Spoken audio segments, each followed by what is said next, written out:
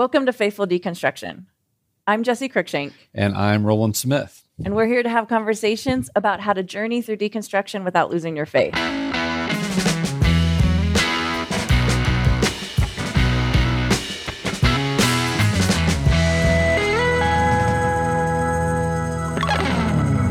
So we're recording this as a conversation. We want to invite you into it because the reality of deconstruction is raw, it's unsexy, and so is this conversation. We're going to lean into the actual struggles and tensions and internal conflicts that deconstruction can have, and we want to invite you into this space with us.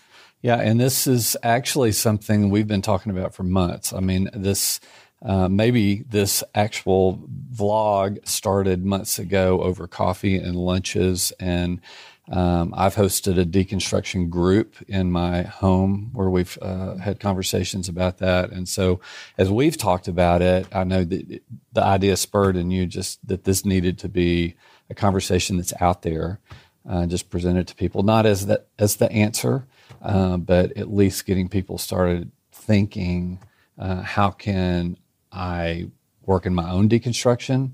And how can I have other people help other people through their deconstruction and reconstruction of their faith? Right, because they're having the conversation anyway. Sure. And it's whether or not they have somebody to hold space with them, to have the conversation with them, to help them deconstruct without losing their faith. And that's why we want to have this here, so people have a resource.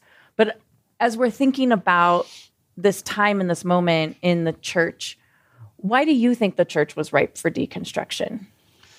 Well, I think the church has kind of done this to itself ever since the church was the church, in ways. And I don't know that people think about deconstruction this way, but I actually kind of go back to Jesus and the launch of his ministry.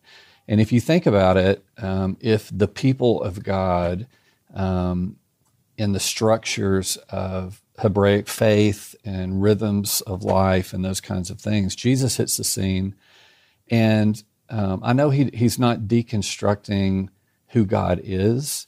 He's given a better construction of who God is, but he is deconstructing how they practice their faith and how they look at things and hierarchy and religious structures. And so really, I kind of look at the Gospels as the first deconstructive journey. So deconstructing the religion that they had, not necessarily who God was. Yeah. And I think that goes along with, why we're doing this is because my experience with people that are quote unquote deconstructing is that many of them are not deconstructing away from Jesus, they're deconstructing away from a religious structure. And if you think about it, that's exactly some of the stuff that Jesus was doing. And so we can kind of understand why the Pharisees and Sadducees and others were maybe a little bit irritated that things were deconstructing, right? Right, it was very scary, but it's not the first time that the church has reconstructed after deconstructing the religious structure, right? We have a history of that throughout Christianity. It started with Jesus, arguably started, with the people of Israel in the middle of the wilderness deconstructing the way they knew God beforehand, and with Moses reconstructing that. But then we have it with Jesus. We have it a couple other times in history too. This would be a great PhD. You should take this on. Is like the storyline of Scripture and deconstruction. I bet it's in there. But there are other times that we've seen, and there's this really interesting phenomenon that several people, I've heard Mike Frost talk about it and others, friends of ours that have talked about it, but it seems like there's kind of this almost every 400 or 500-ish years rhythm where the church kind of knocks up against a wall that in some ways it's created itself. And has to go through some kind of a reconstructive disruption, liminality, with people and with structures and things like that. We look at when Constantine legalized religion, all of a sudden. So Christianity goes from persecution to, now it's a religion of the state. And so there's a whole shift in that, and that's around the 300s. And then we see the East-West schism of the church, Eastern Orthodox, and where we get Catholicism and then Protestantism out of that happened a little bit after 1000, and then the Reformation in the 1400s. And so you see these kind of 400 or 500 year blocks, and now here we are at 2022, 23, and you have to kind of wonder, with like COVID and everything else, the church is seeing some structures that don't work for people, and they're faithful people. I mean, they follow right. Jesus, they love Jesus, they sense a God that loves them, but the structure of the church or the structure of the religious rhythms don't work for them, and so something has to reconstruct in that. Right. So, I mean, essentially, we're not just talking about the deconstruction and reconstruction of the church itself as an institution, although we are talking about that, right? That's what everybody is feeling, the new systems of society in a post-COVID world, and in how every part of our social systems crumbled during COVID. I mean, whether it's supply chains or any energy supply chain, our politics, our social engagement, the way that we work, all of that kind of crumbled and is being reconstructed right now. So there's the whole institutional deconstruction and reconstruction, right? Because the systems that the institution is run on come to an end or hit a wall. But then there's also individual and personal deconstruction and reconstruction, which we usually all experience at our own rhythms. I think it's just because the institutions are deconstructing that it forces all of us into this space where we have to ask our own questions. And I think it might be important then for us to define, when we talk about deconstruction, what are we actually talking about?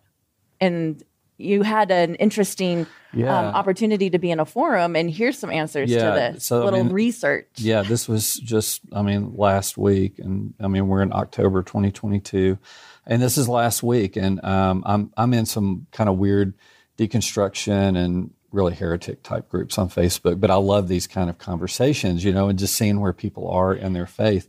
And this post came up. That's the evangelist in you. It's the evangelist in me. This post came up, and the question was, can you finish this sentence in your own words? Deconstruction is like, and then fill in the blank. So I thought some of these answers were really interesting. One of them said, your world turning upside down, but oddly, things seem right in the world. This is where I am now after lots of work and therapy, still deconstructing. And that was in parentheses.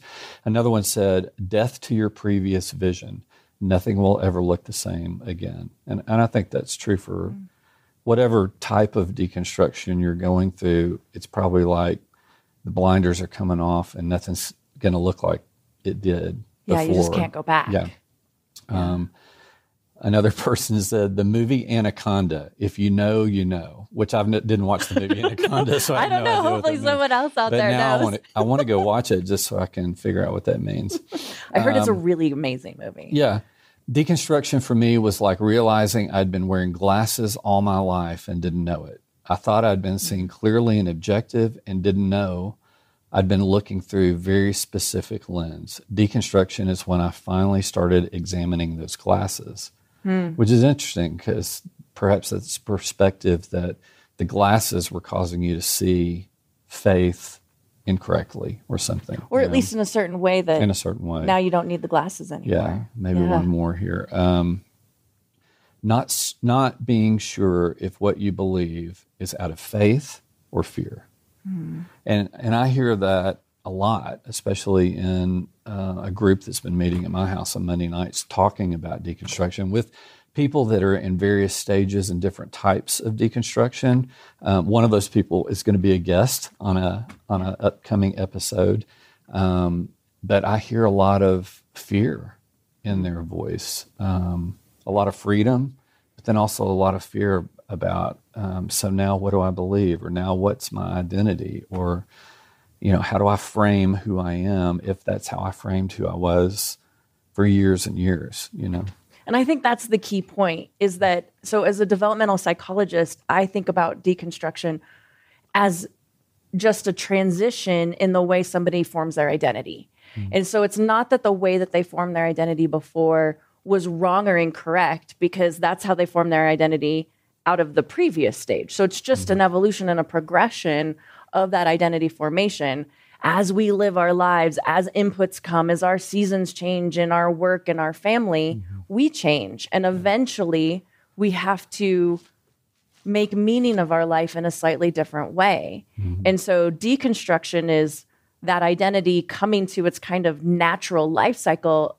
And then it's a transition period, which is always painful, always a struggle, because whatever existed has to be broken apart and examined in order for the new thing to be reformed. So the identity and the way that you form your identity on the other side, it's not necessarily that that's clear and before you were deceived, but they're just different. And it's not only our own identity that we're deconstructing and reconstructing, but it's how we understand God, which I think is what makes it feel so unstable. Yeah. Because we're learning a new way to think about and see God, as well as ourselves, as well as our group. So for me, I define deconstruction as this identity change, which then changes all of our relationships.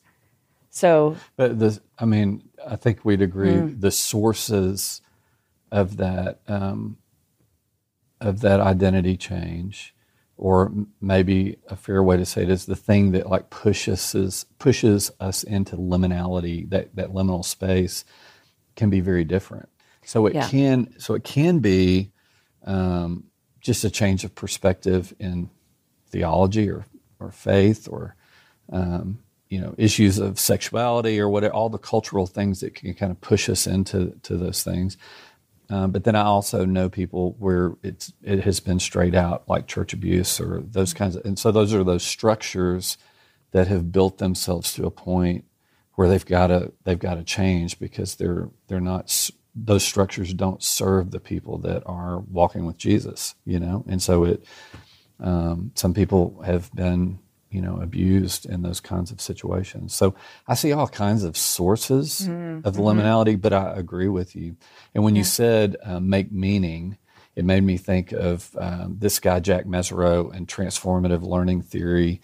And, it's basically a liminal process, but he uses making a new meaning of yourself. That's the terminology that he uses. So as you hit a disruption, and you work your way in community through it and through the desert and come back out the other end, he says you make a new meaning, and that's what the words he uses. Right. And you and I both know from our understanding of being disciple makers and learning theory and psychology that if we don't embrace that process, like we find ourselves in the middle of that deconstruction and that disorientation and disruption, and we don't embrace and reconstruct on the other side of it, it ends up being very traumatic for us and very destructive. Sure. So it doesn't have to be destructive, but it can be if we get lost in the wilderness of it. Yeah. There's a section of scripture that for me has been really helpful in understanding the season of the church that we're in, and it's Genesis 11 and the Tower of Babel. And I've been spending a lot of time, it's not a lot of verses, but it is referred back to in the New Testament. And it's just been that thing on my heart, because for the people who were building the Tower of Babel, like God changed the world on them. It wasn't a natural progression. Oh, I guess we're starting to feel frustrated with one another. Maybe we're speaking a new language. It was like the world was one way, and then they woke up the next day and the world was completely different. And in the story of the Tower of Babel, they have both types of experiences of the two different types of deconstruction that we see. So the deconstruction of, I was with my group, with my people, we spoke the same language, and then suddenly we don't, and I'm different than my people, and how do I handle that? Right. And then the other space of deconstruction of, I'm different, and I actually have to go find people like me and live as a different person in a new place, because they were scattered. So the story of the Tower of Babel holds these interesting mysteries in there, and we're going to examine some of those insights from Scripture there as we walk this journey together. But my hope, and I'm interested in what your hope is, but my hope is that through these conversations, we can kind of normalize deconstruction, that we can kind of take some of the energy out of it, that people can ask questions and discuss the awful things that have happened to them and the different ways that they're seeing the world without having to lose their faith, that they don't have to both leave God or abandon Jesus while they're asking hard questions about systems, their own identity, their relationships with others, and that we don't have to look back on our past and judge what God thought was good, not the trauma or the abuse, but just the way that they were raised, like that doesn't necessarily have to be bad. Yeah. In order for it to be okay to be different.